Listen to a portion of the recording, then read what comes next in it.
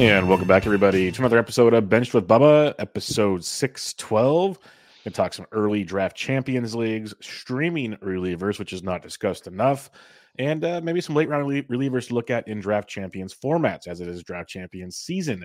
In order to do all this, we have a, new friend of the show. I've known him for a little while now, but it's first time jumping on the pod. He does great work over at Reliever Recon, which we always suggest on this show, and Bubba and the Bloom, and anything I do. It's a great tool that's only $5 a month, so you're really screwing up not doing that. You can find him on Twitter at Bullpen Guru, Dom the Bullpen Guru. Oh, and he does a lot of podcasts with Rob DiPietro, our other buddy. So, Dom, how are we doing, my friend? I'm good, Bubba. How are you? Good, doing well. I'm glad we could finally make this work, get you on the show, talk some fun stuff. It's been fun getting to know you, like off, podcast forums and doing drafts and other things. So it's just good to chat with you for a little bit tonight. Yeah, sounds good. Before we do, I kind of hinted at what you do, but why don't you let everybody know what you got going on at Reliever Recon, and they know exactly kind of what they're getting from Dom and the group as a whole. Yeah, I mean, so right now they're not getting a whole lot out of me. So I'll make the caveat that this information that we talk about tonight is purely my own. If they want the GOAT of closer data, they need to go to Greg Jewett, who is just cranking out articles every day on every day there's in the middle of October and November. He's a machine. But during the season, I'm doing a daily article where I recommend streaming relievers. So that that 6-month grind, I know that grind. Kind of, I have an agreement where once the regular season ends, I kind of tap out until the next season rolls around. And if I am really inclined to really write an article and want to dig into something, Greg lets me do it. But otherwise, I try to chill, and by chilling I mean drafting like crazy. So I'm still very involved in fantasy baseball. It's just for my own personal gain as opposed to helping other people at this time of year. So so during the season I'm doing that daily article where I'll recommend streamers to pick up to stream for innings, stream for strikeouts, stream for wins, and also stream for saves. So and that comes out every morning. With the few exceptions where if a family issue arises, or I'm doing something where I'm just like, I can't get to the article today, but I would say like 98% of the days you get something out of me. So yeah, and I agree. I appreciate the shout out on Reliever Recon. I mean, I think what I do is good, but I know it pales in comparison to what Greg and the other guys are doing as well. So it's definitely the best $5 you can spend. Yeah, it's a great niche, great group of guys. It's like I literally have looked at the closers charts that yes, Greg is still updating, and it's now November, but he started since the season ended. I look at him every day I'm doing a draft or something else, and he's still going, like, as guys get signed. And what you guys got going over there is pretty awesome. And I think anybody that listens to the show probably knows that by now. But if they don't, like, $5, people, just don't drink one Starbucks a month or something. You'll be it's real simple. So I recommend checking it out. Let's have some fun, though. You mentioned you're drafting like crazy this year. I heard you on Rob's show. I think it was last week or the week before, even, where you mentioned you've done 7 DCs. Now, I didn't know if it changed. That's why I put it on the outline there, if it changed or not. But I thought I was, I've done 2, a DC and a 50s now. I just kind of hop around here and there. What's kind of, I guess, we'll start with what's like your biggest, I guess, takeaway from these early DCs, and we'll kind of go through a few other ones as well. Yeah. I mean, so yeah, I've done 7, and I have probably 2 more still to go. So I'll do one next on this Friday, starting on Black Friday, with Mike the Mouth, Fast DC. Couldn't say no to that. And then I'll have one more as part of the Champions League qualifier that I'll do probably closer to the start of the year. So I like drafting early. Like, I kind of take pride. The last 2 years, I've like hopped in the first DC that opens up like once the NFBC like opens the draft rooms. So this year, I think I was the first person to sign up for the DCs. And in addition to the meatball draft, which I was very appreciative of Rob for getting me in that one. So I like drafting early. I mean, I looked at my drafts last year, and of the 8 DCs I did, I won two of my first three leagues that I drafted, and um, those were drafted in like mid-November or earlier. So I kind of felt like maybe that's my edge is like I don't like football. I don't draft. I have one fantasy football league. I am 1-9 in it. This year, this week I won, so I'm 2-9. But like I don't draft football teams. I'm locked in on baseball. I'm doing daily articles, so I'm locked in the full season. So I think like my edge is that I'm locked in so hard throughout the season that like the second the draft lobby opens up, I'll hop in because everything's still fresh in my mind. Mhm. So I think this year my mindset was like now I know the gladiator format exists, so I was like, let me just do a bunch of DCs early. Um, then I'm gonna move to gladiator. I'm gonna do. I told myself I was gonna only do fast gladiators. How's that I'm in going? I'm in three slow gladiators as we speak. Um, but yeah, I think it's good to like see the player pool wide and then hone it in and figure out what kind of roster construction builds you like to do.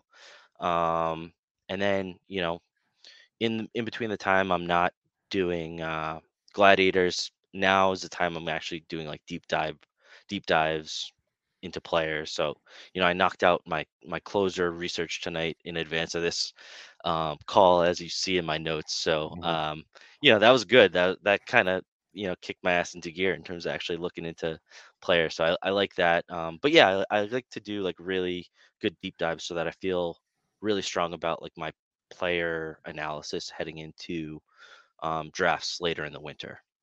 Yeah, it's a we have a lot in common in that regard. Like I'll still do like DCs or 50s kind of up until January or so. I'll mix in some gladiators, but I like getting these earlier ones now. I actually had better success. It feels like in the DCs early, and then the Fab leagues later. Like you said, you kind of get the big view of things, and you can shrink it down when it becomes crunch time, as they say, Yeah, for the Fab leagues. And also like for us that grind it all season long and you keep going, you can find those values, the our quote unquote maybe what we perceive as values in ADP guys that are going to be moving up as the draft season goes along, or due to free agencies, or spring training or whatever. But you can kind of see guys that are mispriced per se, yeah, and it's a nice, I guess, edge to have if it works out. I guess it's not an edge if it doesn't. Obviously, I know these are words that like Zach Waxman like croons about, but you know what I'm trying to say is like you can kind of yeah, find little pockets of goodness is what I'll yeah, say yeah, as you're drafting. So it yeah. is a nice feature for sure. Yeah,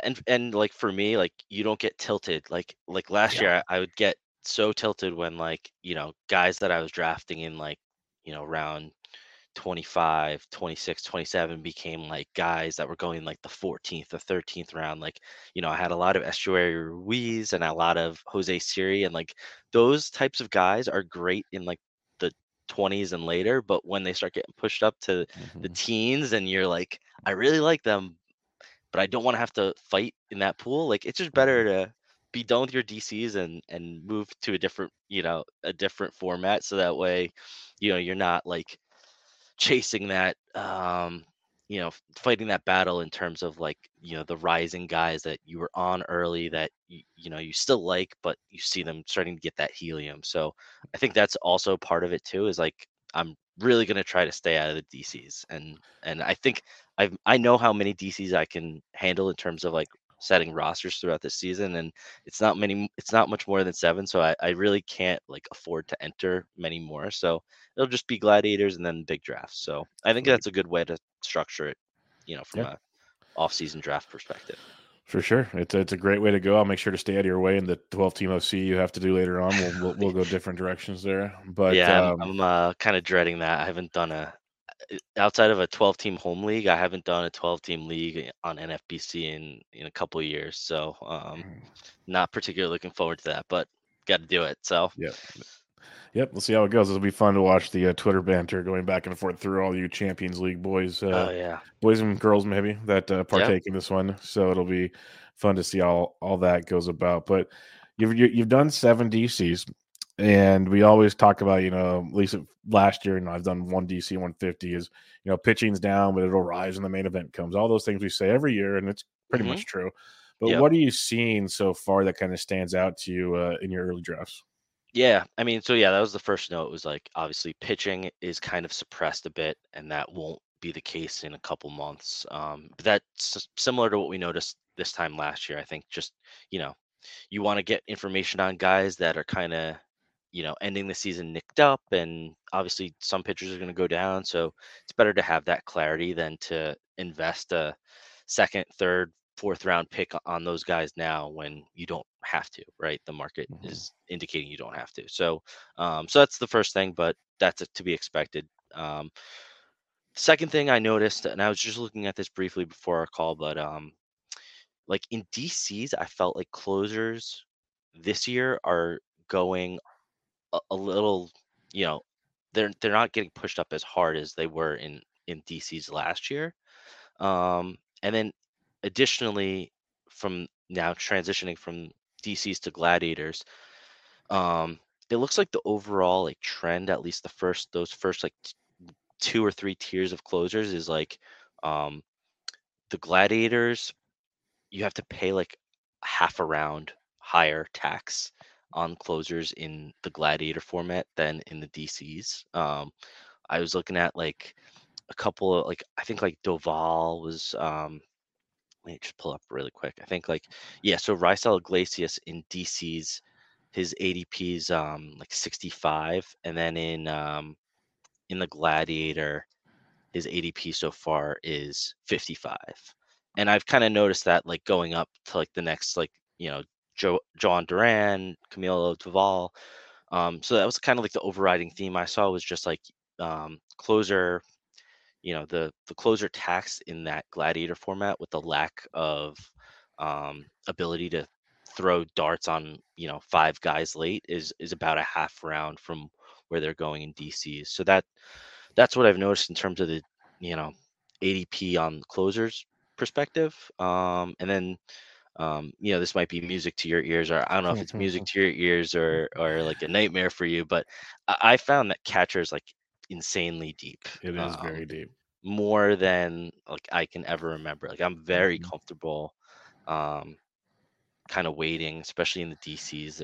There's a bunch of late catchers that I'm going that I'm very cool waiting, but at the same time, like there are so many that it's kind of nice to like in Gladiators. I kind of mixed it up, and I'm paying up for like JTR, Mhm. um, and like I've gotten a Will Smith share, so it's kind of nice to also just like pay up and get like those elite catchers as well because like Real Muto's falling to a level I've never really Yeah. seen. Like I've always missed the boat on Real Muto the last couple years because it's just been like I feel like a third, even second round price. But this year I'm getting him in like the fifth round just because there's so many catchers there, and I think he's a nice guy to get, especially if you are chasing speed because you're getting about 15 steals from your catcher, which is um, you know, it Big makes bonus. a 20 it makes like a 20 steal guy, a 35 steal guy when you're getting 20 steal or 15 steals from your catcher that you normally take a zero from that position in terms of steals. So, it's a nice way to build your roster. For sure. And it's a great point with the catchers is we kind of used to say, well, don't pay up for catchers. Well, because JTR used to go in like twos in the second or third round. And now like fifth, okay, now we're having a conversation. Like this is Yeah, interesting. Yeah, yeah, like you said, it shows the depth. It's nuts. I was telling Bloomfield last week, I in my 50, I got O'Hoppy and totally blanking now. But Bo Naylor in like the 13th and 14th round in a yeah, 50 at 12 team, which is just nuts to think about. yeah, But that's just the depth of it. 'Cause there's even more guys after that I would take. And, in DCs, which are 15s for those that don't know, um, it's still super deep because the player pool and catchers, it's stupid right now, yeah, which is nice. But I think the idea in Gladiators also, the idea of paying up is great because you get more locked in at plate appearances, which yeah, is big. Like the catcher's pool is good, but obviously the deeper you go, you're getting more towards like 120 game, the 100 to 120 games where still those elite guys, they might not be like lighting the world on fire, but JTR, Rushman, those guys, they're getting you Yeah. 600 plus plate appearances, which is tremendous in a gladiator Yeah. format. So, Yeah. Yeah. yeah, Gladiators all volume. I mean, yeah, that was the one thing that came from my pod with Rob and Rob Orr, who won the won damn the thing. entire Gladiator. But like It's that real was the quick. overriding. By the way, he like it's just like was his first foray into NFBC or something like that, if I understood correctly, or first in a long Yeah, it's a time or pretty cool something. story. So Yeah, so yeah, it's we like were they're like, like what? tell us your background on like, thinking like it's the normal story where it's like, yeah, I The played blame for in home yeah, leagues for so long and I cared more than a lot of other people, so I wanted to, play like with higher competition, higher stakes. He was just like, "Oh yeah, I just kind of like my friend told me about it, and I searched checked it out, and I figured I'd do it. I played fantasy baseball like 15 years ago, and I was so yeah. So he kind of just like got into it in I think like 2022, and yeah, he took down an overall. So not a that's bad pretty start to awesome. your NFBC career. Yeah. Yeah, pretty impressive stuff. On the closers side of thing, I wanted to ask you, do you think that they're kind of it feels like they're falling because this past year we saw so many guys keep their job? Because I think last year Yeah, was like panic mode, where this year it's kind of like then it could change back to panic mode like yeah. in no time. But what is that? Is that the kind of thought you're getting out of it? Yeah, I think like there was so little turnover that the um the feeling is that there are a lot of safe options. Whereas like I think this time last year we felt like there was maybe like 12 to 15 safe options and then a lot of like committees and that type of thing. So everyone really felt the need to just grab, a top guy just to get that security. And now it feels like there might be more like 20 guys. So it's like you can kind of wait. And also, I think like, last year, like I think Class A, Liam Hendricks, Josh Hader were all well, I guess Hendricks was 2 years ago, but like Hader and Clase and Diaz were like a tier above everyone else. And like the strikeouts kind of dipped for Clase. I think the uncertainty of where Hader is gonna go, and then the Diaz injury, it's kind of like brought them back to the rest of the pack. And it feels like there's more of just like a big group of closers that don't really no none really distinguish themselves more or less than the others. So it's more like everybody can kind of just wait until the run starts to grab a closer. That's Um, fair. that's I think kind of what I'm gathering as well is like just the uncertainty with those elite guys, and without those elite guys like starting the run, it just everyone tends to wait and get other stuff instead. And what you mentioned there, I've noticed in both my drafts so far is when the run starts, you better be ready because then Yeah. they do start going. It's not like a cherry pick here, a cherry pick there. You might get a couple, but once like a certain one goes off the board, then they all start flying. So Hmm. that is Yep. definitely a thing, and that'll kind of lead me into my next question: is where do you prefer to draft so far this draft season? Because I've been on the end on our 15, and that was miserable at times because you miss everything. And Hmm. it's good because you get Acuna. After that, you're just like, this is like, what are we doing? I was seventh in the 50s, which wasn't bad. I kind of like that middle round Yeah. area there. What are you liking so far? Um. So. The majority of my drafts have been like weirdly in like the 9 to 10 range, and I've like asked Derek, I'm like, "What's going on? Why am I always getting pick 9, pick 10 no matter what I do with my KDS?" I've gotten a couple of drafts where I'm on the Hey, end, so like I'm real quick. What did Derek say to you? I don't think he answered me. I just would have loved his smart aleck remark. That's all I want Yeah. to hear. Yeah. It's either you get a smart ass remark or you just get completely Yeah, ignored for asking a stupid ass yeah, question. So I yeah. think I got the ignore route. But Gotcha. yeah, no, I've been in like I've been I've kind of set my KDS preference to be at the ends in certain slow drafts. So, like any 4 hour draft I'm in, I'm making my preference like 1:15, 2:14, because like I want to be able to go in and like make two picks and then just get out of that draft I room and not That's a come good back until I'm idea. back on the clock. Yeah. Because I'm a kind of a person where if I'm in slow drafts, I'll like pop in and see what's going on. And then if I pop in and see what's going on, start looking at what picks have been made and start putting guys in my queue. And like next thing you know, it's like 25 minutes and I've just been in a draft room that I'm not picking for like 15 picks and I've just wasted time. So I'm like, no, I'm trying to just stay out until I'm on the clock, and then I'll pop in, make 2 picks, get out. So I've drafted there. That's not bad, but I've been doing that on like Gladiator, so it kind of gives me the ability to do weird stuff. Like I know in this Gladiator I've done where I'm in the 15 spot. I think I went closer in round 3 and 4. So I kind of like start the run, which was Mhm. nice. But yeah, to your point, like if you're on the end, you don't have any control, and you have to be able to. The good thing is I've done 7 DCs, so I'm pretty comfortable with the player pool, and I'm like, all right, if I miss a run, I still have guys that I like later at this position. So that's, I guess, another benefit of doing the so many DCs is I just have a good feel of the player pool at this point. Sure.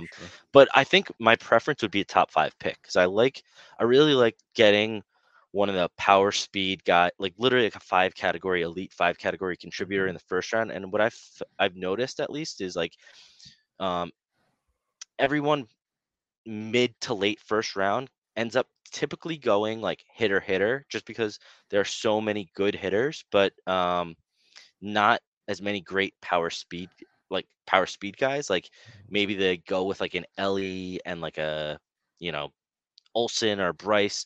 So they kind of they have 2 good hitters, but not necessarily great power and speed. And then it comes back to you, and you have your pick of like the first tier of pitching. So like I know I've built certain teams with like Tatis, Wheeler, Castillo as like my first 3 picks, and I just really like that like base of elite starting pitching, especially with 2. So, um, that's kind of how the draft is structured right now, where you can get like one of those elite power speed players with the first 5 picks, and then you can potentially grab 2 ace level starters, which is nice if that's how you want to build your team.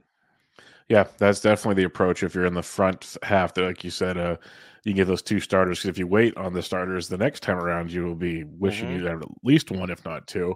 Yeah, But on the flip side, if you're on the back end, you may be able to go hitter and get pitchers. Yeah, it's just a weird dynamic, but definitely yeah, that's the point of doing these early drafts, just kind of get the yeah, feel for it. yeah, But yeah, I like that for sure. It's a the fun part right now is trying to decipher which pitchers are the ones deserving of those top picks outside of like Cole, basically, and yeah. Strider, and Strider, yeah, trying to figure it out from there because they all start to kind of look alike after a while. Then you have to really yeah, start planting your flag somewhere, which is part of the research we're doing. So yeah, tons yeah. of fun. Any other final thoughts on DCs? Otherwise, we're going relief pitching time. No, yeah, I think we're ready to get Okay. into the get into the good stuff. Yeah, there'll be plenty of DC talk on my shows and Rob and Dom shows and other shows throughout the season because 'tis the season to be Yep. drafting. Let's talk about it the way we started the show talking about reliever recon. We talked about Dom does his daily streaming article. So I want to pick Dom's brain because I told him, you got SP streamer Michael Simeone, you have Nick Pollock, all these guys do their SP streaming articles. You got guys that do hitting streaming articles. You don't see a ton of relieving streamer articles, but in daily formats, that could be uber valuable. So what's like how do you go about, we'll start with the basics here. How do you go about looking for reliever streamers? Because before I just give you the floor, in Dom's articles, it's not just like, hey, here's a 7th inning guy. It's, hey, this closer's been used on back-to-back days. This guy might get a save today. It's little things like that that open your eyes to things. So what do you do to go about your streaming thing on a day-to-day? Yeah, yeah. So, I guess the first thing is, so like I said, I stream a couple of different things. So there are players that play in daily transaction points leagues where they might have a cap on starts for the year. Okay. So the advent of the opener and bulk reliever has opened up like a whole new um almost like profit center of like fantasy baseball player, where this guy will pitch like a starter but not cost you a start and accumulate points like a starter. So the first thing is finding which teams are using an opener for the day and trying to decipher who that bulk reliever is going to be. A lot of times, teams will use their bulk reliever like a starter. So if you're tracking, the RotoWire starting pitching grid, or the ESPN daily start, or you're just kind of, like, um, trying to think of like who was used very heavily in bulk. Um, Say for instance, like I know the Pirates were using a lot of bulk relievers at the end of the year. So if like Bailey Falter's day was at the day after Mitch Keller and Mitch Keller pitched yesterday, you can like safely assume that Bailey Falter is going to pitch in some capacity, the next day after Keller. And so you're just looking to see like, all right, have the Pirates announced who's starting, and is it Bailey Falter or is it, you know, whoever Whoever's opening. Osvaldo Bido or whatever, You right? know, So that's the first thing is like, identifying which teams have named an opener for the day and who's going to be that bulk guy. And I think I cover that really well, yes. between either just like monitoring um, monitoring usage patterns, which I do very well, or just monitoring beat writers announcing, hey, this guy's expected to pitch bulk relief per, you know, the manager. So that's like the first thing, because that is very valuable for leagues like that are either starts capped or just straight up points leagues. Then the next thing I'll do is I like teams have a tendency to um, use a guy like the first reliever out of the pen is what I've termed it, is like how Brent Suter accumulated 12 wins out of the bullpen in 2021, I believe. Um, the Brewers had like a very um, reliable usage pattern with their starters, where they had starters like Adrian Hauser or Eric Lauer that would start. They would go about 4 innings or so, and then when they came out, the first guy out of the pen, Brent Suter would follow Adrian Hauser because he was left-handed and Hauser was right-handed. And when Lauer would come out of the game, they would follow him with like JP Fireeisen or another right-handed reliever, who's escaping me right now. Well, in that year, it wasn't Piamps. It would have been somebody else. No, no, Yeah. no. It was I'm pretty. It was Fireeisen a lot, and then I Ryerson, think, yeah, before he got traded. yeah, and then on the guy on the Rays, who blew out his arm. Yeah, you got to narrow it down a little more. So yeah, right. Like there's like eight. Um, Rasmussen. Oh, there you go. Yep. Yeah. So they would use like the opposite handedness, like middle reliever right after that starter. And the Brewers were a good team, and you kind of, so I would say like, all right, on days where um like Adrian Hauser is starting, stream Brent Suter because he comes in, he's the first guy out of the pen. The Brewers often have leads. Um, Hauser's not going to qualify for a win if he gets taken out in the fourth inning or doesn't complete 5 innings, and that first guy is just racking up wins. And the back end of their bullpen is so good that they hold leads.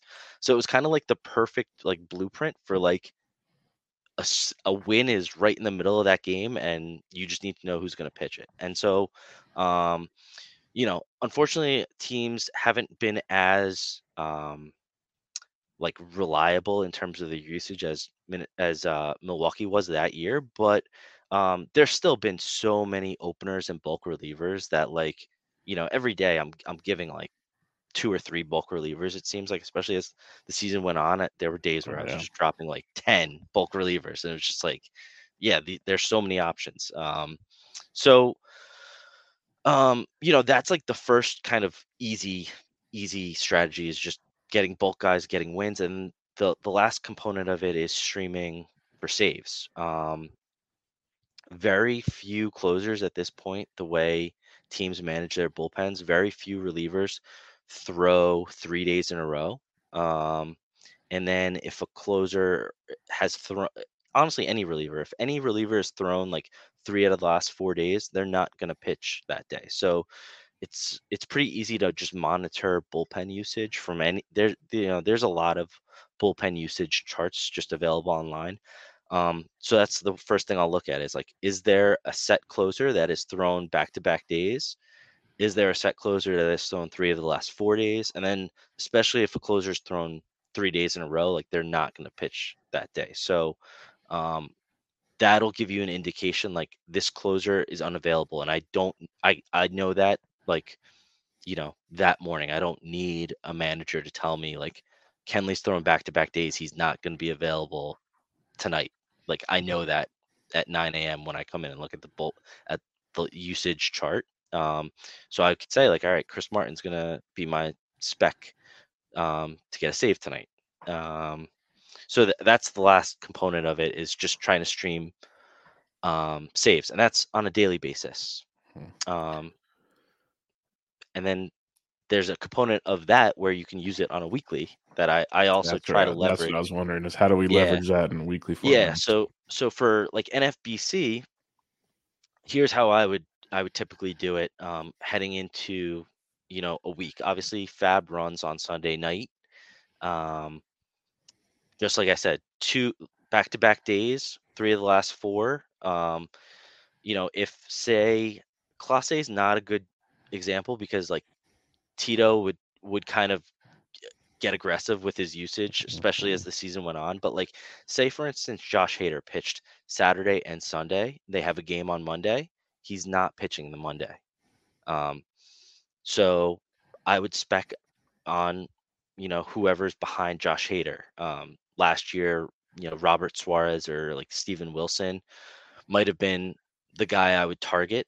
And then I would also look at their schedule for the week. So like if the Padres have a 7-game week, Hader's not going to be available Monday.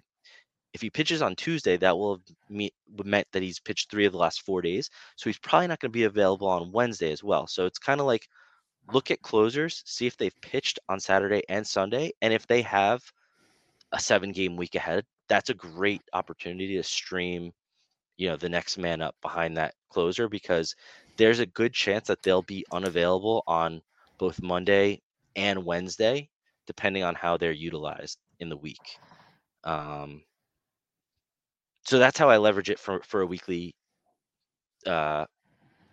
aspect for like NFBC leagues. So it takes a little bit more work, and you don't have the benefit of like getting my article Monday morning because Fab runs Sunday night, but you can do your own research, and I'll sometimes do that. Is if like I notice a guy's pitched on Saturday, I'll kind of put a star next to their name as I'm doing my Fab on Sunday night, and see if they pitched on Sunday, and know like, okay, David Robertson's pitched Saturday and Sunday. I'm gonna try to stream Adam Ottavino for this week for $1.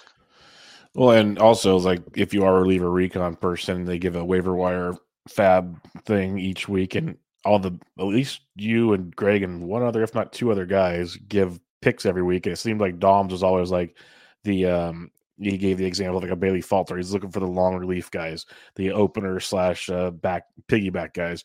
So he Yep. kind of points those out even beforehand, so you could bid on them in waiver wire aspects. I'll give them just for saves if you want potential cheap win or stuff like that, because we always joke about everyone wants to stream pitching. Well, sometimes middle relievers are slightly better than most streamed pitchers out there.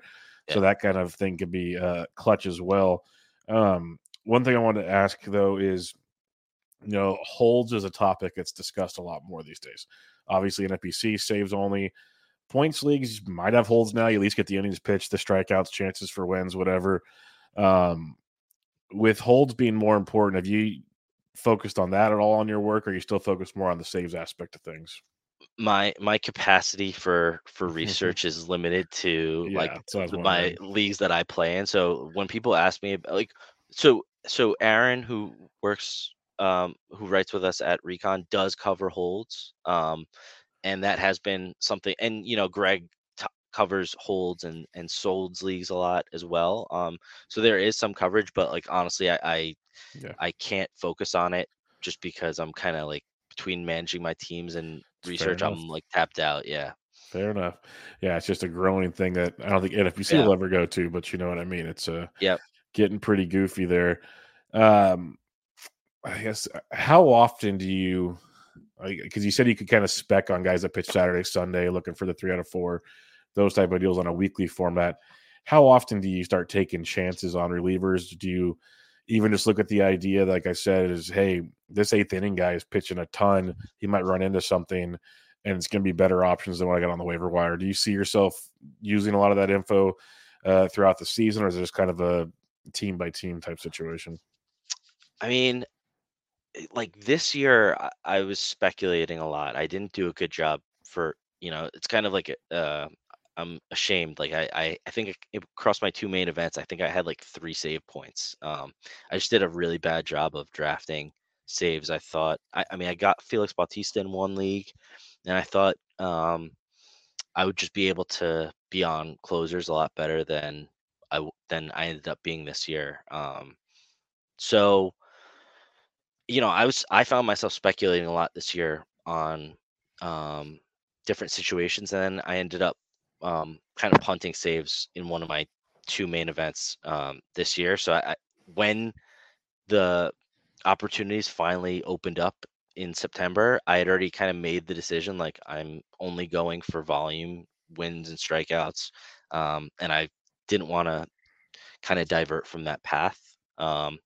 So, I try to speculate where, like, I found myself speculating a lot this year on Nick Anderson because I felt with the Reynaldo Lopez, or sorry, with the Raisel Iglesias injury at the beginning of the year with his shoulder, and like, I just always felt like he kind of would like whenever he started to like slip up and it looked like he was teetering and his volume was down.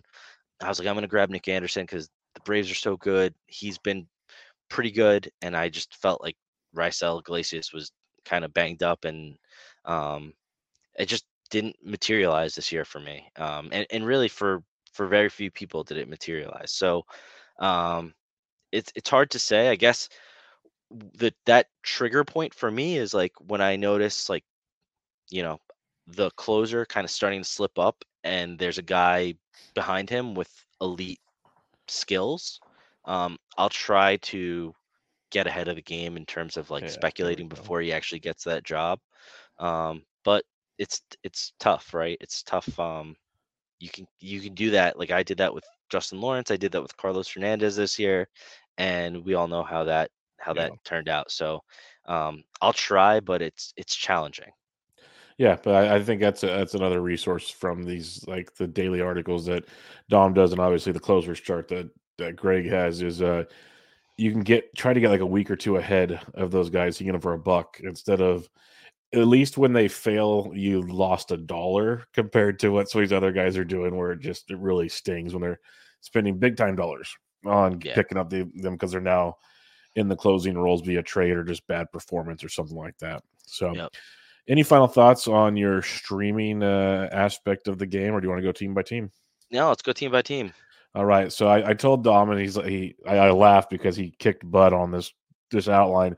He said it was good for him to kind of get everything down on paper, but what I wanted to do was just kind of go team by team if it was relevant. Not every team's going to be relevant, but maybe potential sleepers, potential like late round DC guys, just guys keep an eye on if say a closer falters or they get traded or something. So it's really early. A lot can change, but it's a fun talking point, especially with already seeing Raisel Iglesias, or not Reynaldo Lopez, you had him on my mind going somewhere. Nick Anderson's moved. Barlow's moved. We're already Hmm. seeing pieces move. Josh Hader's rumored to get traded. So these kind of things can at least get your mind straight as you start going into some of these early drafts. So we'll go American League first. It's going to be alphabetical order. So Baltimore Orioles, obviously, your first thing here is Bautista's out for the year. So what do you got for the Orioles front? Because there's a lot of interesting chatter if you follow Orioles beat writers these days. Yeah, yeah. So, obviously Bautista had an awesome year, but he's a non-factor for next year. So, Cano was a big surprise. He came out of the gates like real red hot. But those like big strikeout rates that he had early in the season kind of faded as the season went on, and kind of like everything that was going well for him, like heavy ground ball rate, that that started to dissipate as well. He's been around for a while between the Twins and now Orioles, so like he feels younger than he is. I think he's like 29, Mhm. so he's not like a young guy. And then this quote that came out a couple weeks ago from the GM, he basically said like, um, we really, and I put the quote in my notes, but we really want to get another back end reliever, and maybe that guy is the closer. Yeah. Um, so that is, you know, not the biggest vote of confidence for Cano. You would love that he would come out and be like, yeah, Cano's the guy. while Bautista's out, but that wasn't the case. So and I put like Kim. I think Kimbrel would be like an interesting fit here because Definitely. he wants to close. Like he Mhm. wants the ball in the ninth inning. He wants saves. Like that. That's he's probably padding his Hall of Fame candidacy with every save that he gets. So I think that's like the utmost importance for him. Um, and that is probably a great fit given the park, given the team context, given the fact that they have Bautista coming back in a year and they only really need a 1 year stopgap. So like as great as like Hader and Bautista in the back of the back end of games would be, they I think it's the more likely scenario is like a 1 year stopgap. And there's plenty of veteran guys that have done the job that could fill that role. Kimbrel, David Robertson, guys like that that could probably just be a 1 year deal. I So like that Kimbrel call. That's good. yeah, yeah. So that's kind of my view in terms of like the Cano aspect and what they're going to do next year. From a DC target perspective, like I really like DL Hall, like the pitcher, the Mhm. skills that he shows. He obviously only pitched in relief in the majors last year. He was very, you know, very good, 28% strikeout rate, 6% walk rate. Got into 0-2 on 30% of his counts. So, pretty elite stuff from him.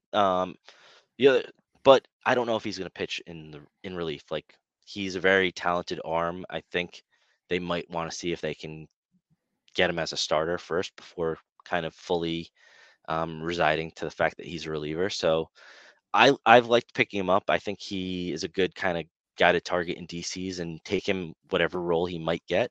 That might be a closer. It might be a starter. It might be kind of a swing man. Tyler Wells is another guy where obviously he was starting last year. Seemed to like run out of gas.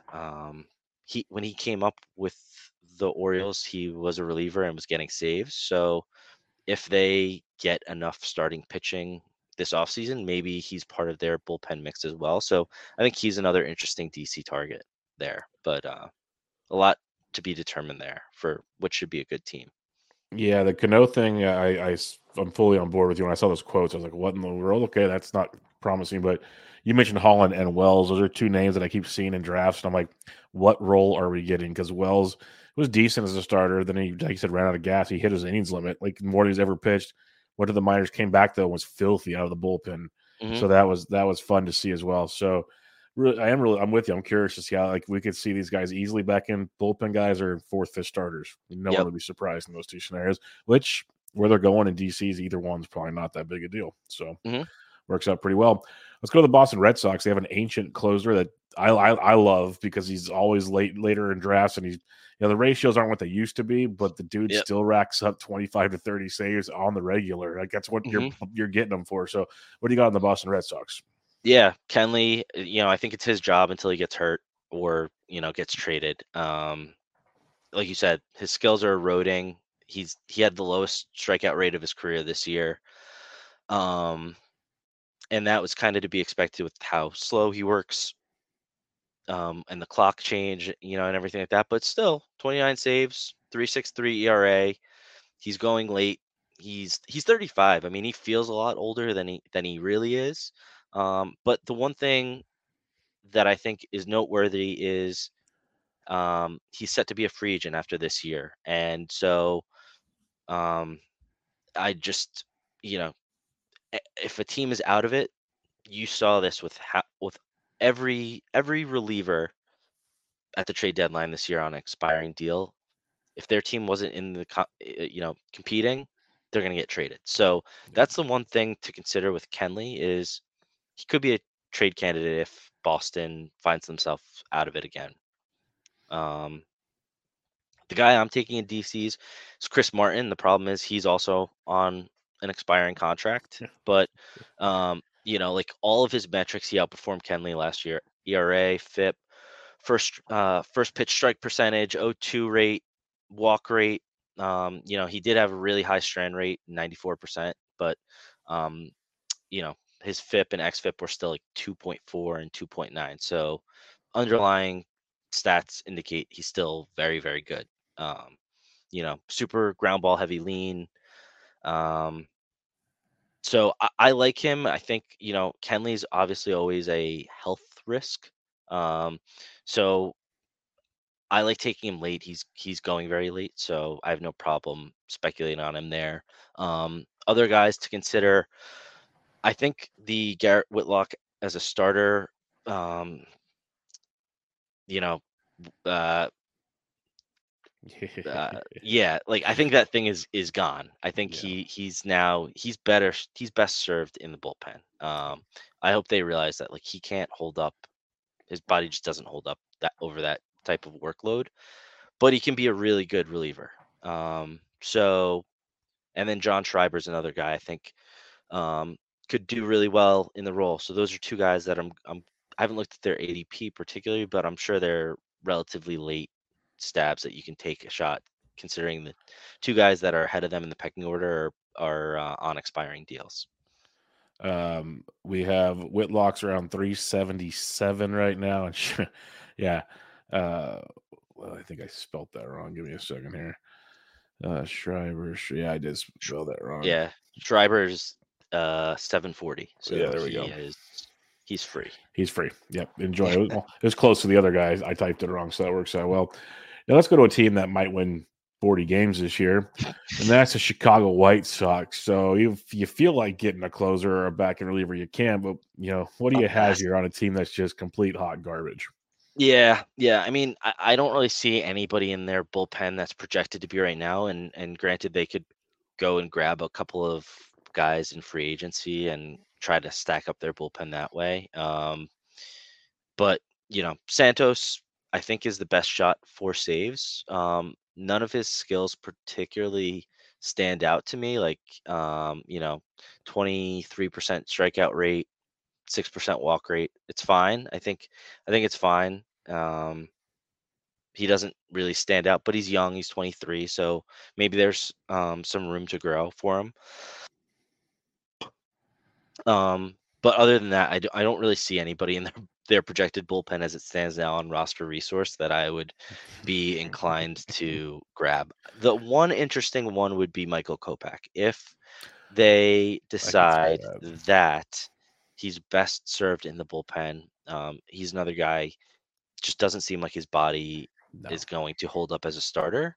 Um, Maybe he is a guy that could really flourish in the bullpen. I struggle with that word flourish because just he seems to get in his own head a lot, and that that type of makeup doesn't really typically do so well at the end of games when the pressure's on the line. He's the one guy I would consider, but you have to pay a starting price tag for him. But he's kind of like a guy like DL Hall though, where it's like if he's at a point in the draft where he's interesting to you and you can take whatever he's going to give you, whether it's as a starter or as a reliever, he's actually his ADP it's in. almost 500 right now. Yeah, I just looked at that. Yeah, 500. So that's yeah, so that's he's a guy enticing. like yeah, he's a guy like DL Hall where you just draft him to be part of your rotation. If he's starting and he has good matchups and it's a two-start week and he's doing well, you put him in. If he's in the bullpen and somehow, he's doing well, maybe he generates some saves for you. So that's not a bad one. No, I like that because he does have the stuff to be an elite, like, or maybe not elite, but a very good one inning guy. Just go out there and pump gas. Like he can Hmm. do that, throw a little off speed if you can figure it out. But yeah, he's not made for starting these days. It's very clear. Cleveland Guardians, you mentioned Class A earlier. What do you have here? Because Yeah. it was people got frustrated with Class A last year, even though he still collected all the saves. Strikeouts were obviously rough because I had him in a lot of places. But Yeah. what do you got in Yeah. Cleveland? Yeah. Well, I think the good thing is I'll start going a little faster. I think the first couple of teams were interesting closing spots. Class A, I think he has a stranglehold on the role. His strikeout rate obviously took a dive in 2023. Seemed to lose the feel on his slider.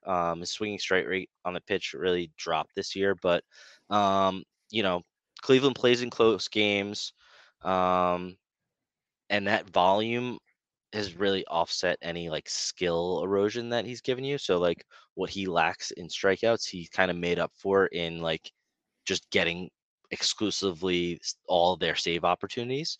The one thing that's kind of changing, obviously, is their manager. We don't know how Stephen Vogt is going to manage his bullpen. So Tito was very linear, and Clase was getting everything. Does Vogt kind of mix and match? And then the one telling thing for me is the fact that Cleveland, who's notoriously extremely cheap, traded for Scott Barlow, and I think his projected arbitration salary is like 7.5 million bucks this year. So the fact that they traded for this guy and are willing to pay 7.5 million bucks for him, um, tells me that he's likely to be the next guy up if anything were to happen to Class A. Granted, maybe they just look at him as a trade chip and they say, okay, that 7.5 million is only 3.75, and then we're going to trade him for somebody's elite prospect at the trade deadline next year. Maybe that's the case, and they were just taking advantage of the fact that San Diego is shedding payroll. But to me, that was an interesting move. I did not expect Cleveland of all teams to trade for Big Barlow. time shocker. For that Yeah, team doesn't spend money, didn't see that yeah. one coming.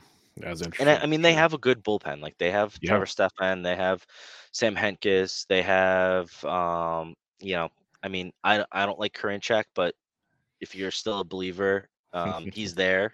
So they have a loaded bullpen, but I think Clase stranglehold, and I think Barlow is definitely the next man up. All right, let's go to the Detroit Tigers. We Alex Lang somehow kept the job pretty much most of the season, which people didn't expect. No. But what do you have here? Because I found myself looking at two different late round Tigers pitchers throughout Okay. drafts.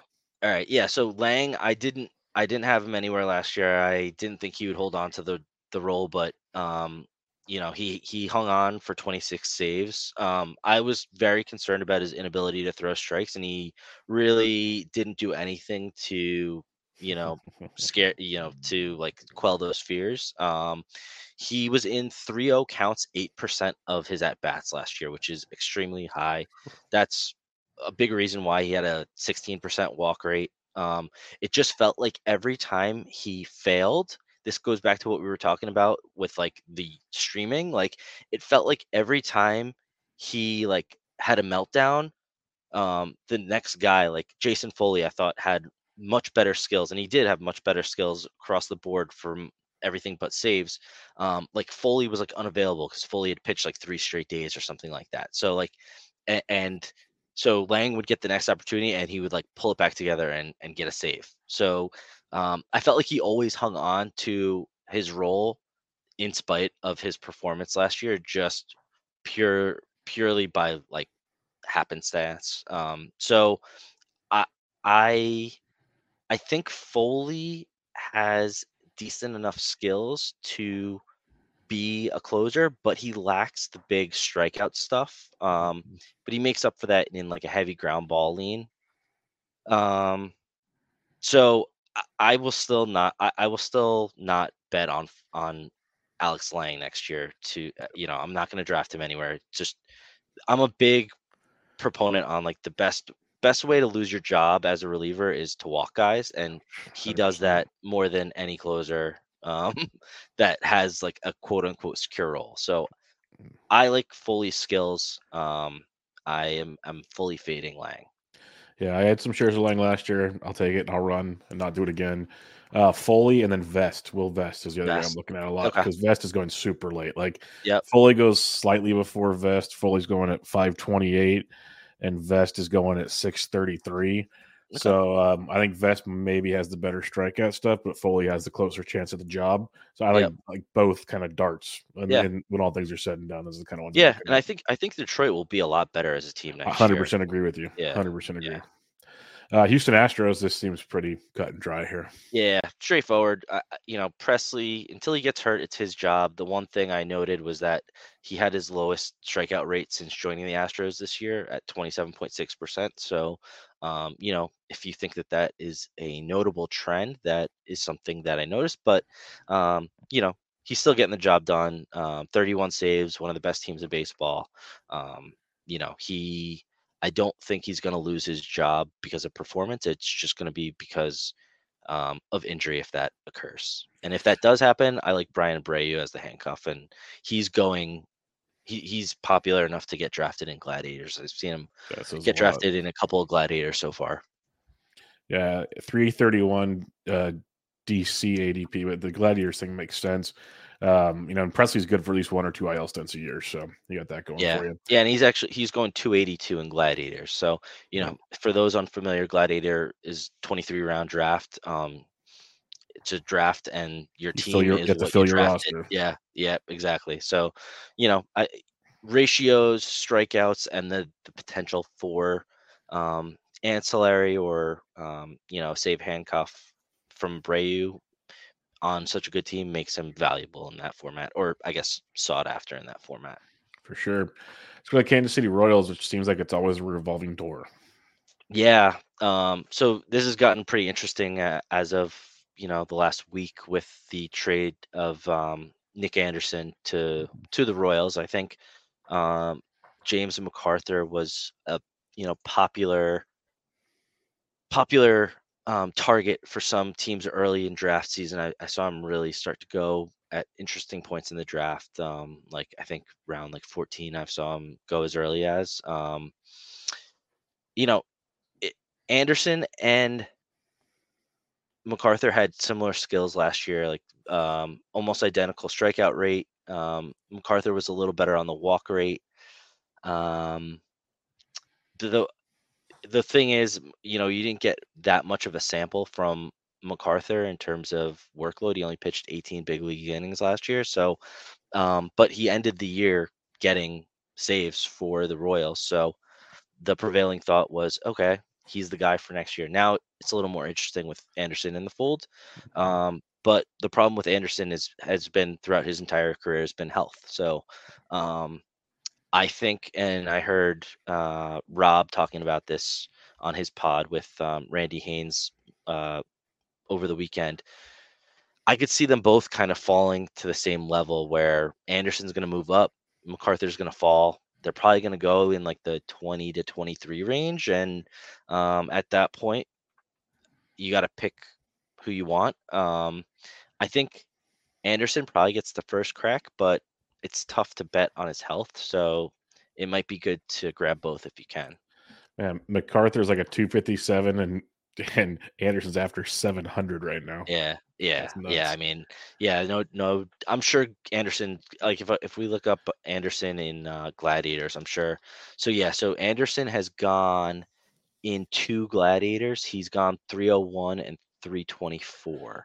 That's fair. Um, yeah, so that's kind of where the range you can feel that he's going in now. In terms of like for a late DC pick, John McMillan is somebody I was very interested in. He had 91 strikeouts in 51 and a third pro innings last year, and he made his way up to the majors, but he had a forearm injury. Um, he also had like 10 saves in single A and double A. So he's gotten that closing experience in the minors, which I like to see. Just selfishly, like, or in my personal opinion, like, I like guys that have shown the ability to close out games because just it's a different animal than Yeah. pitching at different points in the game. So the fact that he came up and was getting saves in the minors was encouraging to me. But um, obviously things need to get cleared in terms of the forearm. So, but that's an interesting name for DCs. Yep, I like it. Let's go to the Angels here, where Estevez kept his job all year, but Hmm. we'll see what he does this year. What do you got? Yeah, I looked at their bullpen. I don't really see anybody that would compete for the role, at least to start the season. Yep. They gave him a 2-year deal. They are going to be very bad next year. I don't see why they would start giving somebody who's likely to be either in arbitration or pre-arbitration saves that would make them more expensive.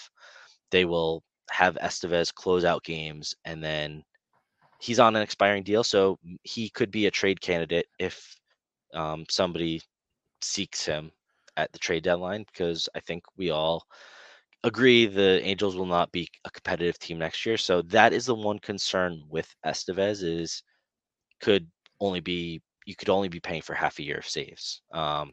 I found myself getting him in Gladiators just because he's going so late. But researching for this pod kind of made me take a second and say, hey, am I taking him a little too early given the fact that I'm likely only paying for half a year of saves? I doubt he'll be a closer wherever he goes, but maybe he does. The one thing is that's interesting with him is he had a 344 BABIP last year in Anaheim, which I think the prevailing thought was him getting out of Coors will be good for his BABIP. He's still like he had peaks and valleys, but like the end result of his year, 3.9 ERA, 31 saves. Obviously the WHIP was pretty bad, 149, but like I don't know. He was only in 3-0 counts 6% of the time. He was in 0-2 counts 36% of the time. Um, you have to think that BABIP is going to come down a little bit and probably help him out a little on the whip side, and probably the ERA side as well. So um, I don't I don't hate where he's going. He feels like he's the last guy that has a surefire closing role that's going in drafts right now. That's at least my perception of when I'm drafting. Yep, I've taken Estevez in both my DC and my 50. I think DC, but I know 50s for sure because of, like you said, the price tag to a guy at least for the first half of the year is going to be locked in the saves. I'll take my chances on that one. I think there's Yeah. something there, but we'll see. Do you believe? You did mention Joyce on the outline. Do you believe in Yeah. him? Because I can't buy No. in just yet. No. He was rushed, right? Like he was drafted in 2022. He pitched 30 minor league innings, and then he got rushed up with a bunch of the Angels guys last year as they were just trying to grasp at every straw they could to be competitive while they had Otani. So like, I think he was kind of a victim of that like Otani pressure, was that they just rushed him along. He had high double digit walk rates in the minors, and so he wasn't ready for big league action, and he showed that, like 20 uh 20% strikeout rate and a 19% walk rate. um I don't I don't think they're gonna send him down to start next year. I think maybe he's just gonna have to work that out in the majors, but um I don't know, until he gets the walks under control, he's not fantasy viable to me. Yep, that's fair enough. Let's talk Minnesota Twins. Duran's a beast, but you mentioned a couple of guys that I've had a lot of last year, let alone looking forward to this year as well. Yeah. So I think Duran it's his job until further notice, but you can't. What's his name? Manager in Minnesota. Rocco Baldelli. Yeah, Rocco's gonna kind of drive you nuts from a fantasy perspective. Yep. And they have a loaded bullpen of guys that like throw gas, have awesome, awesome stuff. Jax is a ground ball machine. He can't get squared up at all. I think his ground ball rate is like 72% on his sinker. And you just can't do anything with that pitch. And then Brock Stewart, he was injured, but like he has some pretty crazy swing strike rates on his pitches. 26% swing strike rate on his fastball, 21% on his sweeper, 23% on his sinker, 15% on his cutter. Like that's crazy stuff. So I've grabbed Stewart late in a bunch of my DCs just because um, that those swinging strike rates are nasty, and even if he's not getting saves, he'll be useful at points in the season in DCs where you know I don't like my starting pitching matchups, or I have injuries, or whatever. So a guy like that with stuff like that is definitely DC viable. Yeah, I had Jacks everywhere last year in DCs, and Stewart fits them all. Stewart's going to 666 right now. Don't take that the wrong way. But yeah, those are just great late round guys that can just fill your roster up. And when you get injuries in pitching, they're nice to be able to plug in. That's for darn Yeah. sure. hmm New York Yankees. I agree with your sentiments on Clay Holmes. So what do you have here? Yeah. There's not a viable threat to his job. I mean, I know. I don't really roster him that much, I don't feel like, but I'm sure like the end result of his stats are better than the process of like having him on your team for a full season, because he loses control of his pitches at times and he struggles, but then he pulls it back together. Another guy like Jack's, you know, super ground ball heavy.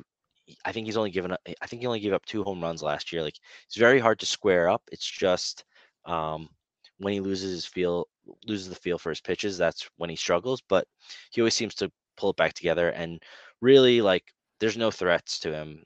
Tommy Kahnle and Jonathan Loaisiga are like really the only two guys in the bullpen right now. Loaisiga's strikeouts have completely gone away. Like, I was actually surprised to see he's been in the major since 2018. Wow. He had a 30% strikeout rate in 2018. It's down to 8.7% last year. I just don't know Wow. where that's gone.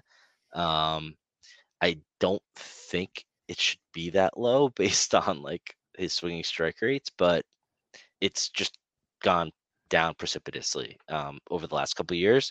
And he's dealt with injuries. He's kind of a smaller guy, so I don't know.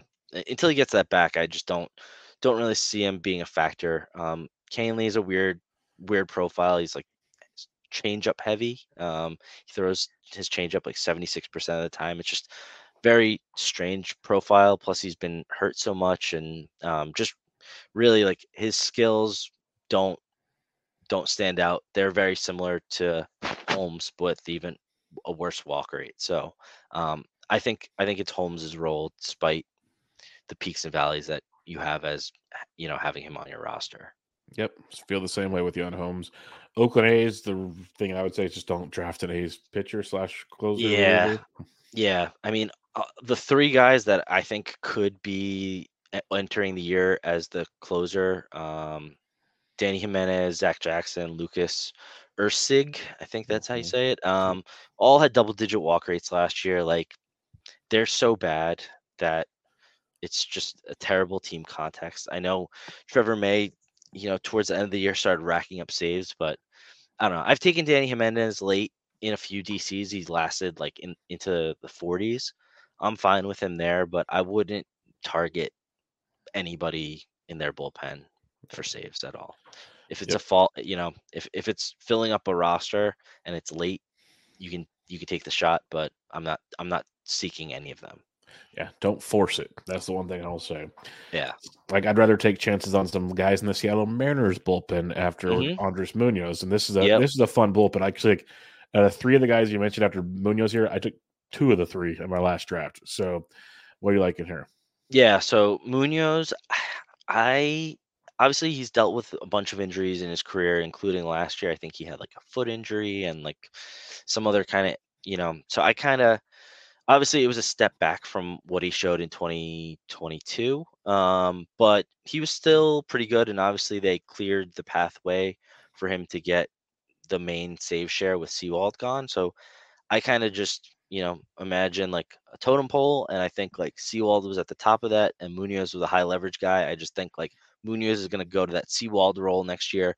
Brash is going to continue or kind of step into that Munoz like highest leverage guy role. So that's just how I envision it. Munoz is on the team friendly deal, so um, him getting saves isn't going to change anything salary wise, which is even more of a reason for him to just get the exclusive, save ops.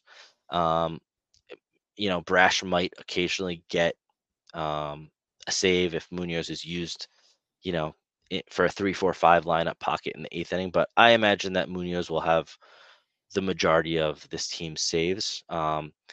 Brash actually outperformed Munoz last year, though. Higher Yep. strikeout rate, lower walk rate, and he did that over 78 appearances, which made him very valuable, and even in fab leagues, despite not really having a handle on the save role. Like, 107 strikeouts in 70 innings. In weeks where the Mariners were playing 7 games, he was a very viable starting pitcher in fab leagues, because you could bank on 3 appearances that week, and that would typically translate to about 6 or 7 strikeouts, which is better than what you could stream from a starter on the wire last year. So he is viable in gladiator formats. He's viable.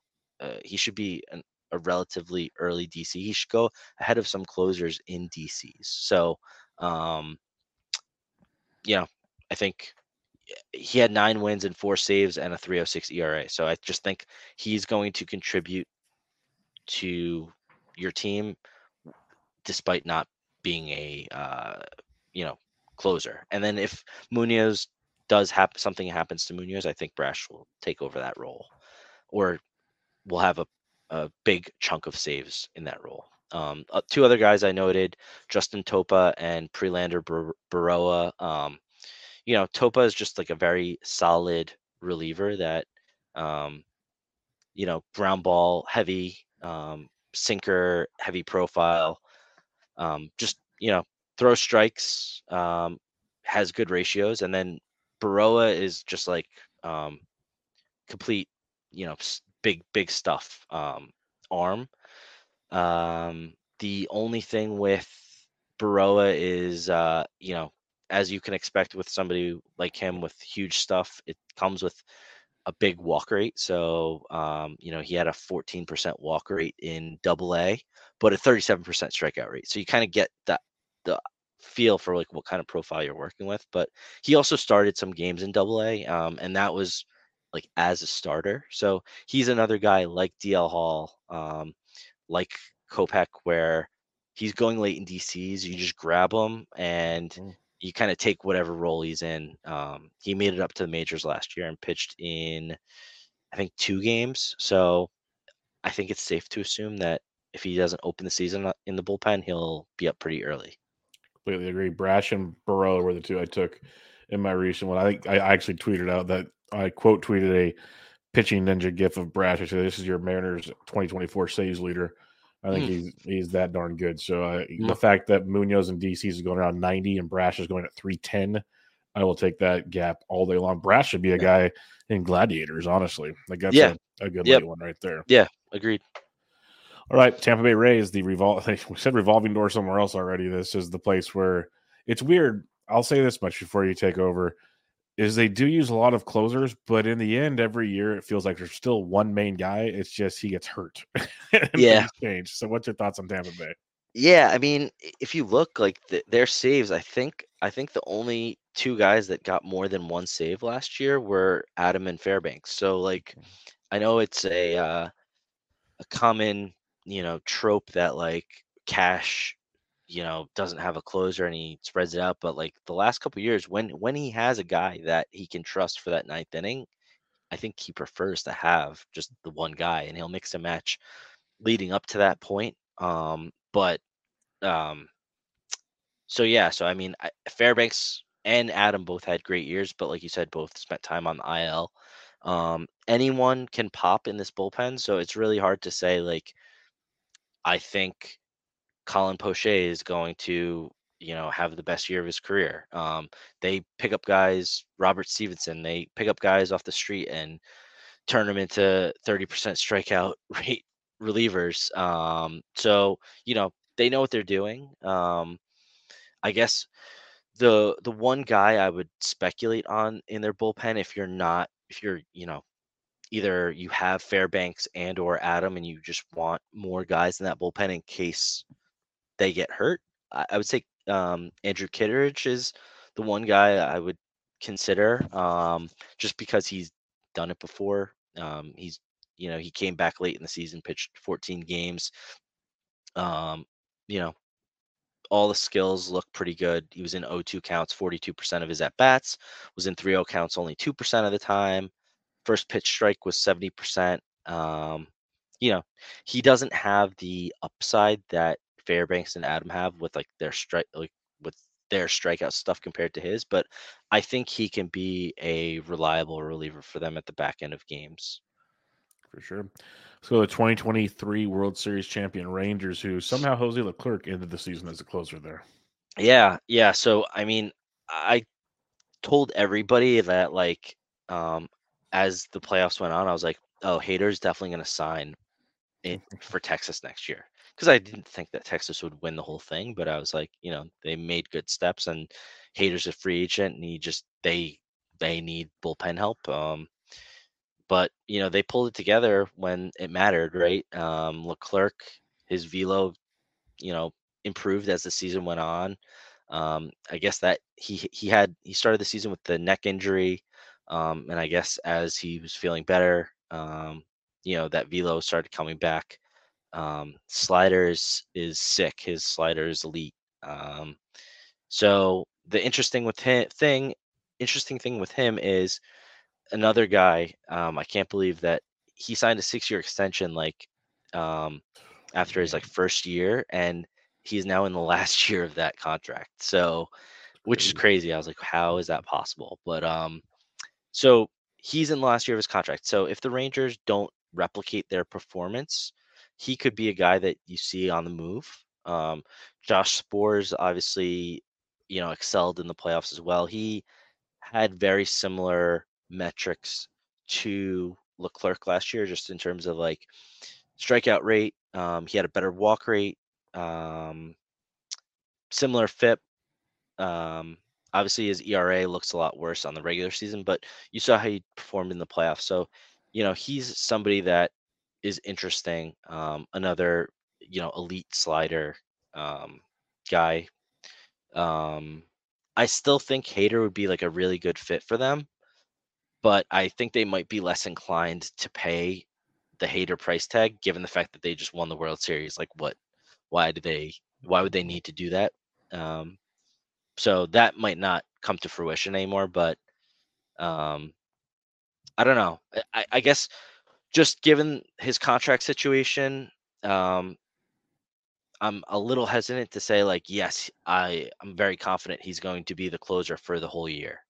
Um, but I don't think you have to pay that price tag right now. I think he's going in the 15th round or so. So maybe other people have that hesitation as well with Leclerc. Yeah, 220 ADP. It's not bad. Yeah. And then in terms of the late DC guy there, Grant Anderson is a guy. He had 30% strikeout rates throughout the minors. He had a 38.3% strikeout rate in AAA before he got promoted to the majors. He has really good fastball, 18% swinging strike rate on it in the majors, but it's not high velo. It's only 93 miles an hour, but he had that throughout the minors as well. So it's not like a fluke thing. He's got a really good fastball. Um, it's just a matter of throwing it more for strikes. But I'm sure he's going insanely late where Not even drafted yet. yeah, so he's a guy that, given, like I said, given the Leclerc situation, if they don't sign anybody, I could see him kind of working his way up into potential saves um, later in the season if the Rangers don't, replicate last year's performance. All right, let's wrap up the American League and head to the Toronto Blue Jays, who have one man in charge. Yeah, Romano, and it's a lot like Presley. I think it's his job until he gets hurt. He's on a good team, always seems to get the job done, but you kind of always in the back of your head feel like, is he about to get hurt? 2022 he had his weird elbow injury, and then last year at the All-Star break he had his back injury. So I think Eric Swanson and Yimi Garcia are both competent handcuffs with um, similar underlying metrics. I think I prefer Swanson, but I think both are decent late stabs if you miss the boat on saves or you just want to back Romano up. Yep, I like that quite a bit, especially the Swanson call there. Been a fan of his for a while. Let's head to the National League, where you have the nationally champion Arizona Diamondbacks. Yeah, so I look at it like this: the D-backs went through so much turmoil trying to find a closer last year. In the first half of the season, they gave up Dom Canzone and Ryan Bliss to get Seawald from the Mariners. So those are pretty, I would say, valuable pieces for an organizational standpoint. So the fact that they gave up that much to get him, I think they're going to sign him to an extension because he is also another guy in an expiring contract. But I, he's a guy that went over to, I believe he went over to Korea He came back to the Mets, then I guess he got released and then got signed by the Mariners. So, I'm sure he's looking for a big contract and some security, and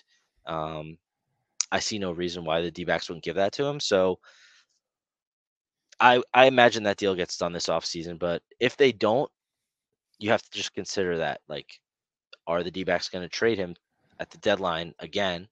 And if so, you know, Kevin Ginkel was really good in the playoffs. So he's somebody I've seen getting drafted in Gladiators. I've seen him getting pretty high in DCs. Um, I don't necessarily. I think I would need to see more out of Ginkel um, before I really feel like he is a threat to Seawald's role and is a threat to really get saves. But so yeah, long-winded way of saying I think Seawald is very safe. Yeah, and the way Seawald and his family fit in Arizona, you saw that tracked all over Twitter and Instagram that I could see him wanting to settle down there too. So Yeah, there might be a nice little agreement in place there. The Atlanta Braves, Iglesias, he gets hurt a lot, but he's been good. And then they added Reynaldo Lopez, who reports came out so they might stretch him out to be a long, yeah. so weird stuff there. So how do you approach this Brave situation? Yeah, so he's an example going back to what we were talking about, just streaming. Like if they're gonna stretch him out and use like an opener ahead of him or something like that, he could be an interesting guy because obviously the Braves are gonna be a 100-win team, and so if he's pitching multi innings behind an opener, he immediately becomes one of my main targets in those leagues where I have start caps or points leagues or whatever. But yeah, I mean Iglesias started the year on the IL with the injury, like I said. I think he's secure in the role. He's signed for the next 2 years. Um, they've accumulated a lot of competition behind him if, that shoulder injury pops back up. But, um, just another guy where even though the skills are slipping, he's getting the job done on a very good team. I just see no reason why they would ever rock the boat unless things really, really went sideways or the injury happens. If either of those things were to happen, obviously AJ Minter got 10 saves while Iglesias was out. Um, and Joe Jimenez and Reynaldo Lopez, both guys with 30% strikeout rates. I think they both have the stuff that to take over the job, but um, Iglesias is safe. Yeah, I think he's very safe. Mentor, not a bad secondary option. Hmm. Agreed there. Chicago Cubs, I'm a big Alzolay fan. The late injury did not make me feel warm and fuzzy. But Yeah, what do you think of this Cubs bullpen? They always seem to just kind of trade guys in and out. yeah. I mean, I definitely think he's the favorite. Um, Forearm injury late in the season definitely worries me, but he did come back and he ended the season on the mound getting saves. So I think that can make you feel a little better about it. I think Julian Merriweather is like a serviceable backup to him, but health has always been the issue with Merriweather. So and the thing about Alzolay is like um, he like embraced what the Cubs asked him to do, where like he was a starter, they wanted him to go to the bullpen, and he just like embraced that. And I think like them giving him the job was kind of like their way of like acknowledging the fact that he like bought into what they asked him to do, and the fact that he did well makes me think like they're going to keep him in that role. Now, the one thing that is a little concerning, I would say, is they're talking about like really spending this offseason, and there are a bunch of um, closers on the market. So, if they really go balls to the wall and say like we're going to spend money and improve this team, and part of that is improving our bullpen greatly, which was a bit of an issue for them last year. Maybe that means they're bringing in a more experienced closer that kind of takes the job away from Alzolay. But until that happens, I'm comfortable drafting Alzolay as if he's the closer on an improving team. Well, that makes me feel much better.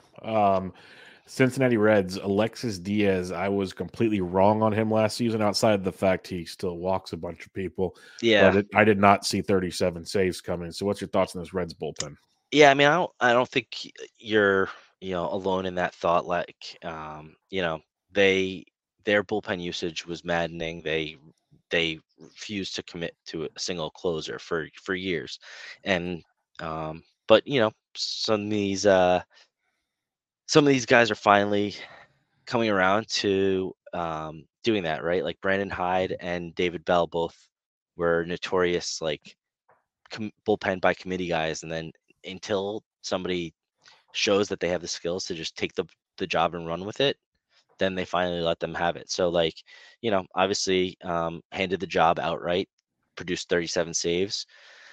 Like you said, 12.6% walk rate is less than ideal, especially in that park, but he only gave up 4 home runs last year. So um, if you're not giving up homers, the walk rate doesn't hurt you that bad, especially if you're striking out 30% of your batters. I think, he's not his brother, but he's good. And there's not a ton of competition there. Like nobody's knocking on the door behind him. So, you know, he's very safe. Yep. I'm with you there. Let's go Colorado Rockies. So it's like the Oakland Athletics of Yeah, don't care. closing. Yeah, Yeah, exactly. yeah. Yeah, don't care. Yeah, like I mean, Daniel Bard is a complete disaster. More walks than strikeouts last year. Um, it's really between Justin Lawrence and Tyler Kinley, but neither guy like stands out to me, and so I would just Yeah. avoid. Yep, I'm with you. Now the Dodgers, this is a good one because parts of the year they just kept going back and forth with dudes. Felt like Phillips got it towards the end of the season, but there are options in that bullpen.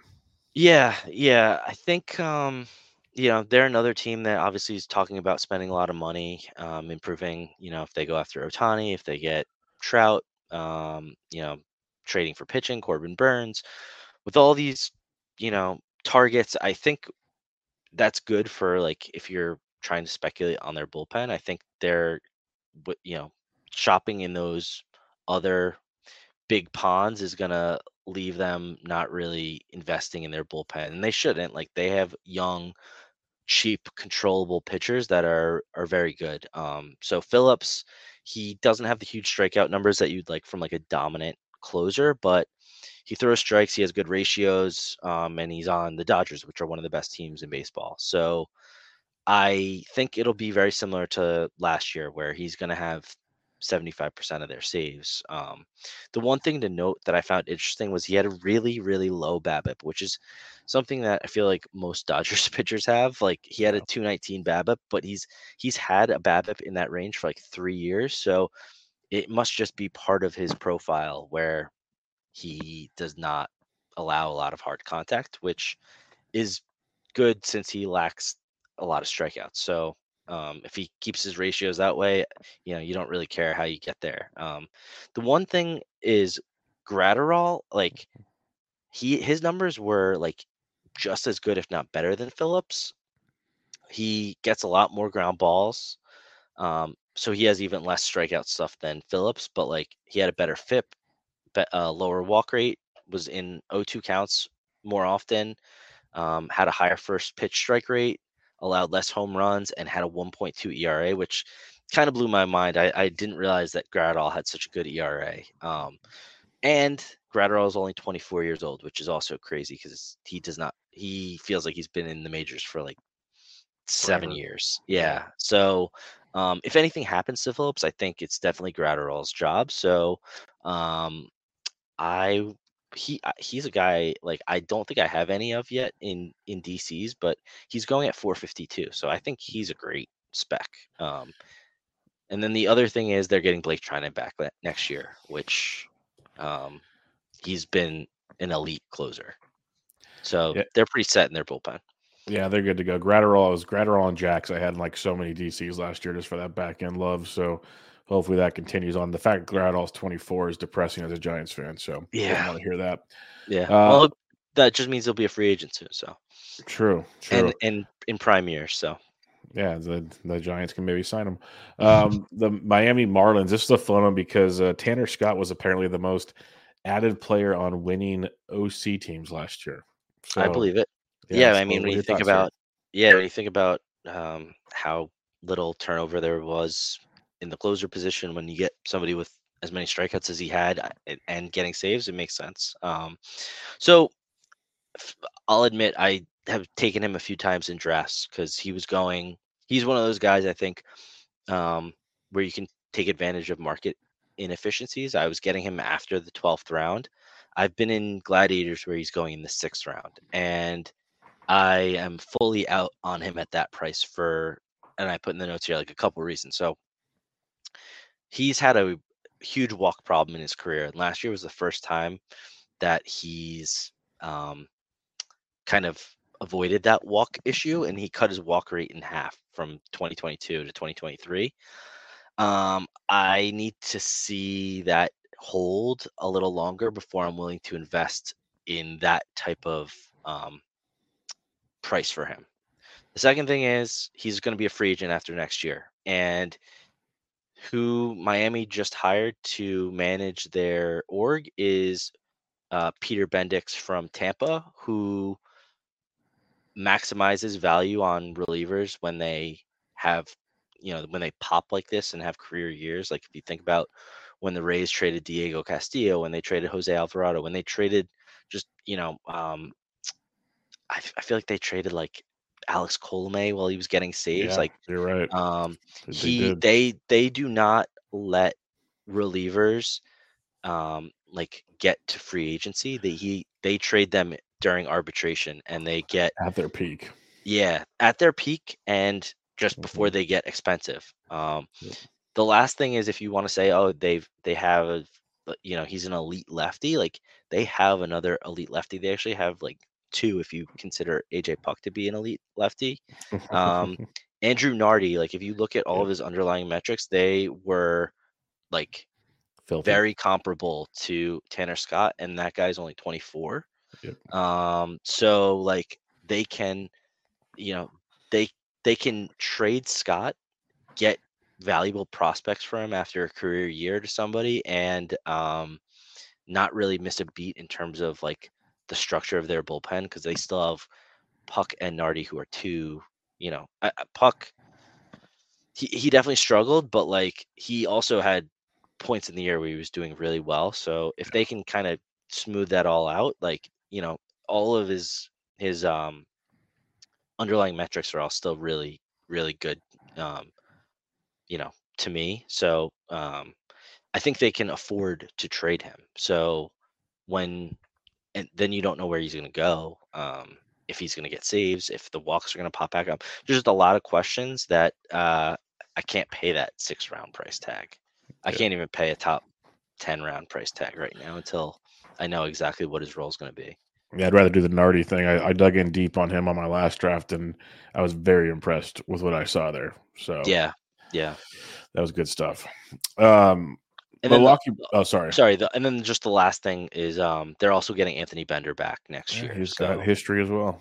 yeah, And he's coming from the right side. and righty, exactly. Yep, Yeah, so you get the mix and match there. So that yep, could be very interesting.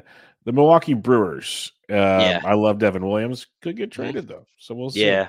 Yeah, I mean, it seems like they're gonna be tearing everything down, right? So, like, Yep. if they do, Williams has 2 years left, you're gonna get, uh, a huge haul for him. Yep. So, if they go the route of tearing it down, I don't see why they would, um, pay Williams or, extend him. I think they would just include him as part of that teardown, especially given the fact that they have Abner Uribe, who seems to be like the closer in waiting, just given his stuff. He just looks like kind of like an Emmanuel Class A like clone, honestly. So um, I envision that we'll see him closing, if not this year, in the next couple of years. So um, that but again, Williams I think is safe. Anywhere he gets traded, I think he's going to close out games. So Okay. yeah. All right, let's go to your team, Yep. the New Mets. York Mets. And based on what you wrote here, I can definitely tell it's your team. Yeah, yeah. Edwin Diaz comeback season. In There's nobody else. end of blurb on the Mets. Yeah, yeah, yeah. I think he's my first reliever for next year, and yeah, I'm expecting yeah, any reliever that can get you saves on a good team and get push 100 strikeouts is very valuable in all formats. That's what I expect Diaz to do once he's back next year. Yeah, that was one of the fun parts of that early draft to do, especially the first 7 rounds. We don't have any ADP, have Oh nothing. yeah, Most of us forgot about Edwin Diaz, and all of a sudden, like, oh I I was was I like, was so yeah, mad. Well, remember yep. what happened? So like somebody said Diaz, and they were like, Which "Which one?" Diaz? And I was like, Yep. "Oh, damn it!" And then like Yeah, Edwin went the next pick. I was like, "Damn yeah, it!" I that was is yeah. good. He's my target that round, but kind of wanted to wait a bit and see where he fell before. I was hoping to kind of pull the card of like the oh shit card where it's like Edwin Diaz. Oh, I totally Yeah, forgot about him, but somebody beat me to it. So it was coming. yep, I think he's my reliever one this year because it wasn't an arm injury, so I'm bouncing back on yeah, that train. yep, yep, Philadelphia Phillies. Your first sentence says it all. This team is loaded in the bullpen. yeah, yeah. It's and then as a Met fan, I have to deal with like the Phillies and the Braves just completely loading up their bullpen with like six 30% strikeout guys, and the Mets have Edwin Diaz and like Brooks Raley and a bunch of I don't know popcorn vendors. So yeah, I mean, so the thing is, I don't think they're going to miss Kimbrel at all, and I actually think they're not even going to try to replace him in free agency. I think if you look at how their World Series team was, they did that by letting Rob Thompson just kind of mix and match his entire bullpen. And it seems to be that's like his preferred method and that's what he's comfortable doing. And without Kimbrel kind of like lurking, being like that like sulky guy that like needs the ninth inning, he can kind of just be more free to use everybody however he wants. And right now they have like a really nice balance where they have Sir Anthony Dominguez, uh, Jeff Hoffman, and then Orion Kirkering as righties, all great strikeout pitchers. At least they were last year. And then on the left side they have Alvarado, Soto, and Strom. So I just think like that collection of six guys, he's just going to mix and match based on what side of the plate the batters are coming up to. And I think I prefer Alvarado, but I think all are viable in DC formats. I th- I'm really interested in Kirkering. Like if he is nasty. He throws like Mhm. 98-mile-an-hour sinkers. He has insane movement on his pitches. I I think he can definitely um, jump over Dominguez and Hoffman and be like the highest leverage righty reliever for that bullpen, and that could translate to a high percentage of their saves. So like I said, as a Mets fan, I'm just very jealous of this bullpen. I think it's sick. Yeah, it's loaded, and that's why they don't need a ton of pitching, even though they brought Nola back. So they're gonna be striving for goods again. Pittsburgh Pirates. Every year we talk about they're a bad team, but Bednar still gets 25 to 30 saves. So what do you Yep. got here? Yeah. I mean, it's Bednar. It's only Bednar.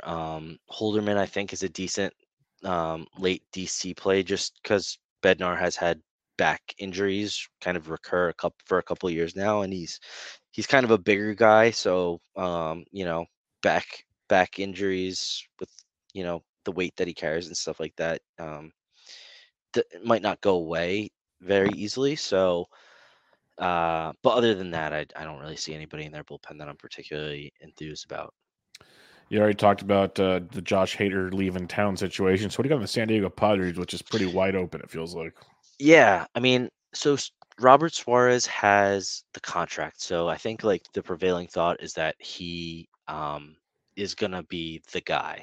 But the trade with the Guardians that they made with Scott Barlow, I think like is interesting to me.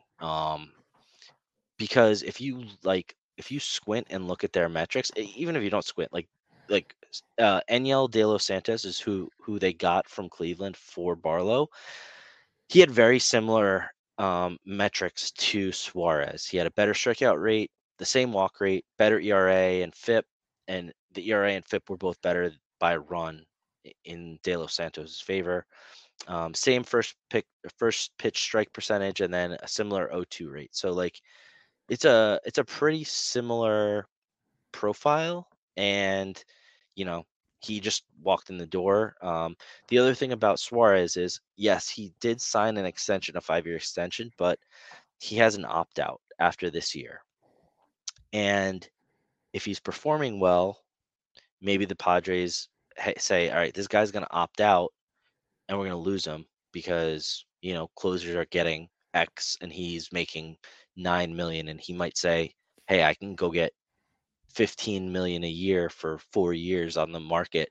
So I'm opting out. So he could be a trade candidate mid season. He could be a trade candidate now. I mean, we just saw them trade a $7.5 million Barlow on an expiring deal, and they're doing interesting things already in early in the offseason because the De Los Santos deal, and then a late DC guy that I like, Jeremiah Estrada, is who he was released by the Cubs. Um, he has an elite fastball, extremely high spin, dominated the minors from throughout, you know, coming up from 2021, 2022, made his way to the majors at the end of 2022, I believe. If not, maybe he made his debut last year in the majors. I have to check that, but he walks. He really struggled with walks last year, both in the majors and in the minors, and he ended up getting let go by the Cubs, which is kind of telling given we talked about their lack of depth in their bullpen. The fact that they just like gave up on him was like pretty shocking to me, but Padres grabbing him right away. I don't know. I could see them getting him straightened out and him making his way into their major league bullpen. So he's a guy to keep an eye on. He's a guy I've grabbed a couple times in DCs in the 40s, and I'm assuming he was a helium guy in drafts last year. I could see him going again. Getting some helium in DCs. especially in that Padres bullpen that's not that great right now. So, yeah, Suarez, I like the De Los Santos call. He's been a guy on my radar in DC's last couple of years. So, like the stuff there. Go to my team, the Giants, and I'm with you. It's one man show. Yeah, Doval. Yep.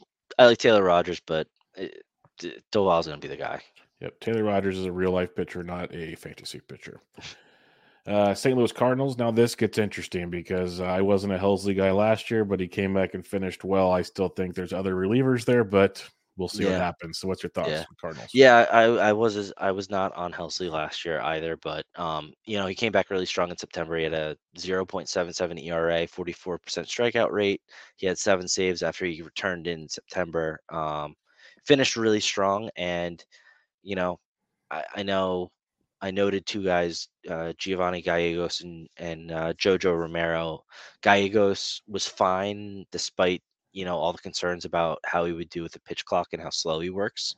But they just don't seem to trust him with the 9th inning exclusively. Romero is just as good as Gallegos, and he seemed to be trusted more in the 9th inning. So if Helsley does have another injury, you could see him in the 9th again. I was very skeptical just because he, for his career, didn't really have like a closer profile, but he got the job done and his underlying metrics were all pretty solid. So um, he would be the guy. I've grabbed him late in a couple DCs as well.